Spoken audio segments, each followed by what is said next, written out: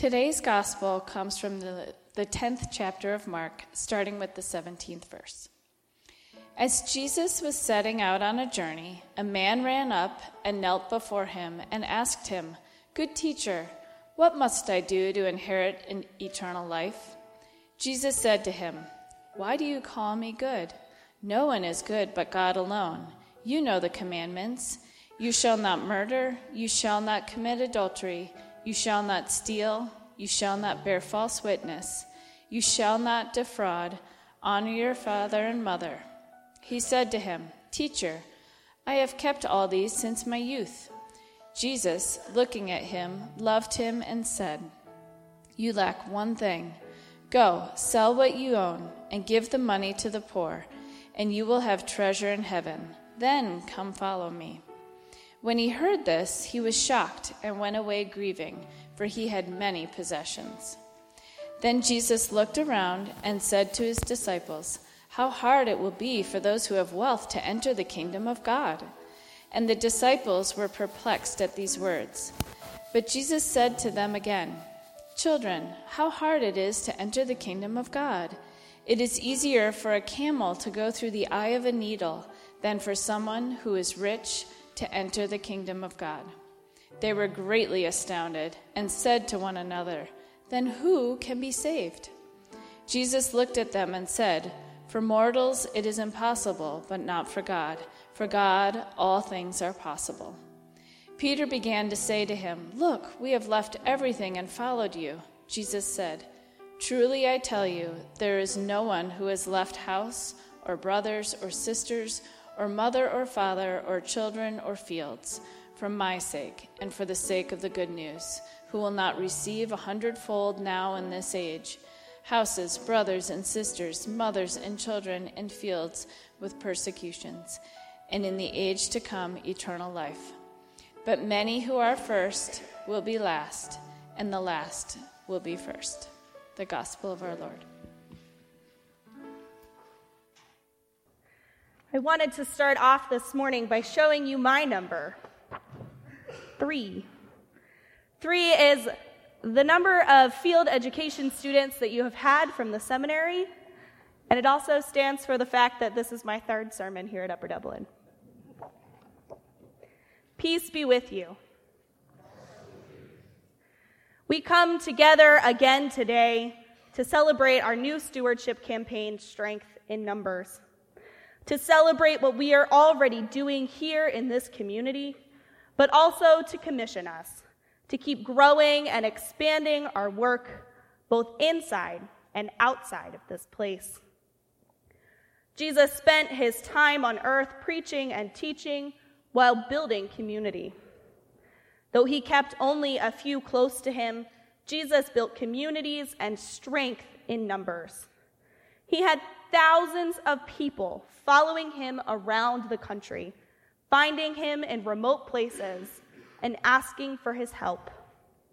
Jesus had strength in numbers.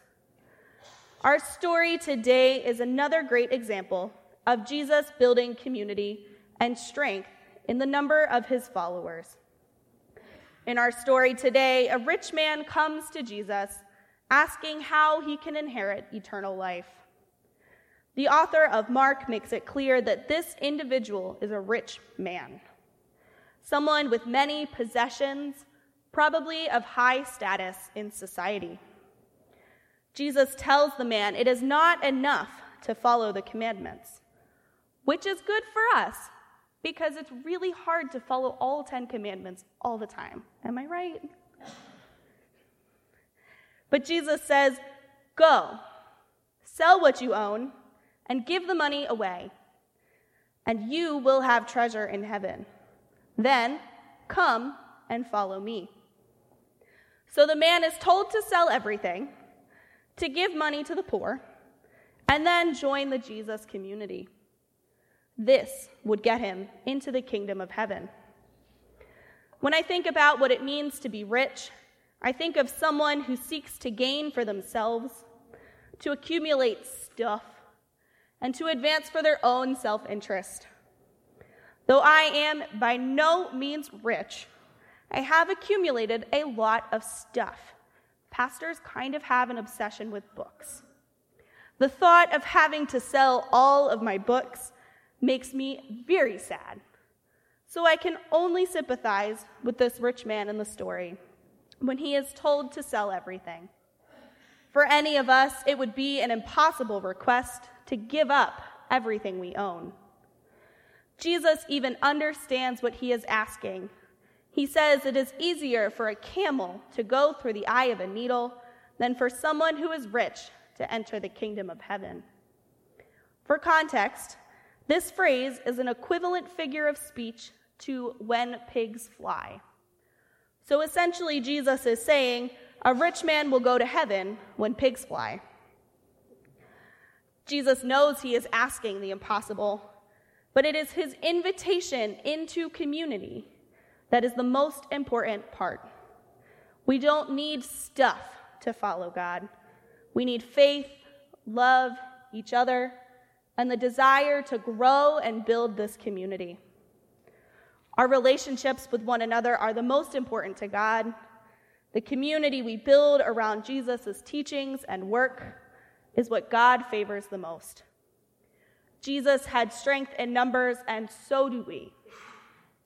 When we come together as adults and youth to journey through catechetics, when we gather on Saturdays to make food and distribute it at Chosen 300, when we gather for Bible study or committee meetings or God on Tap during the week, when we gather for all our special occasions, Global Mission, Oktoberfest, beer and carols, when we gather here on Sunday morning in the sanctuary, in the outdoor chapel, or in the sunroom.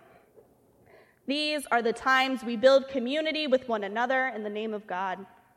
These interactions make us rich in relationships, not rich in stuff.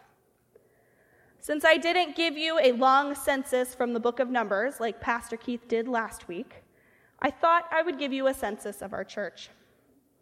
Did you know that the tribe of Upper Dublin has 1,259 baptized members? That right there is a powerful example of our strength in numbers. But did you also know we have 7 different music ensembles?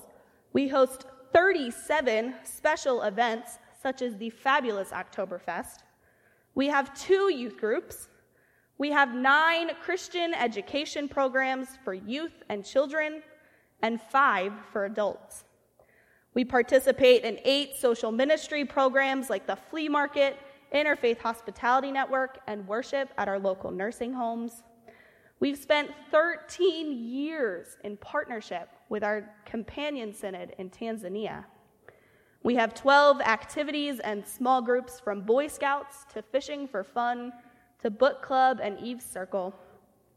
We have 5 different evangelism ministries such as God on Tap and Coffee and Conversation, and our wonderful greeters who are always happy no matter the time of day or the weather outside. I wish I had your energy. Though I'm pretty sure that Jesus wasn't teaching theology in pubs or gathering for beer and pretzels, Jesus was building community with the people around him through his teaching around meals, during travel, and everywhere in between. When we engage in activities in the church, we are engaging in community. We forego our individual identities, our individual needs, wants, and gains to come together for a greater good. We, too, are engaging in community, much like the followers of Jesus. We gather around our common Christian faith to live out the teachings with one another. Jesus knows that by asking us to give up everything, he is asking something impossible. But he has to ask these hard questions in order to get us thinking about what really matters. What is most important in your life? What could you truly not live without? I want you to take a few seconds and think about that. What is most important to you?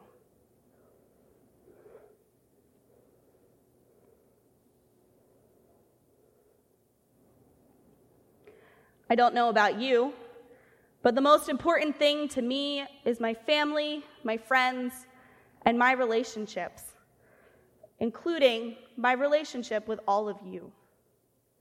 If I had to give up all of my books, I would do it if it meant that I could keep my relationship and my community with you. For this is what is most important to me, and I think it's also what's most important to Jesus. The rich man in our story is not mentioned again, which I interpret to mean he didn't do as Jesus asked. Now, this man probably had a great life with all of his stuff. Maybe it's clothing, books, gold. But it probably was not as rich of a life as he could have had if he had joined the community of Jesus. Our reading today contains one of my favorite Bible verses. Mark 10:27 says, "For us it is impossible, but not for God. With God all things are possible." When we are asked hard questions or are told to do the impossible, we need only remember that in community with God, even what seems impossible becomes possible. Maybe you're a visitor here today. Maybe you've been coming to this church your entire life, or maybe you're somewhere in between. But something brought you here this morning. What would your life look like if you didn't have this beautiful church and community here at Upper Dublin? From what I've learned from all of you, Upper Dublin is home. It's a place of safety and security, a place you can explore and grow, a place you can be vulnerable, and a place where you find community. In the time I have been with you, this place has also become my home because you welcomed me in. You took me under your wing, you taught me your traditions, and you continue to show me that this is a church I want to be a part of. You are always engaging in community to grow our strength in numbers. We do this by outreach, through ministry, and in welcoming our new members and our visitors to this place you call home. When times get tough, when we are in need, we come home.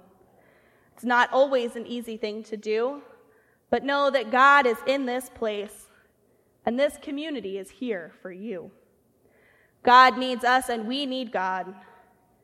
When we come together in a community of God, all things are possible. We can do anything we put our mind to. We can continue to grow as a church, but we can also continue to grow in mission and ministry because there is power and strength in numbers. Amen.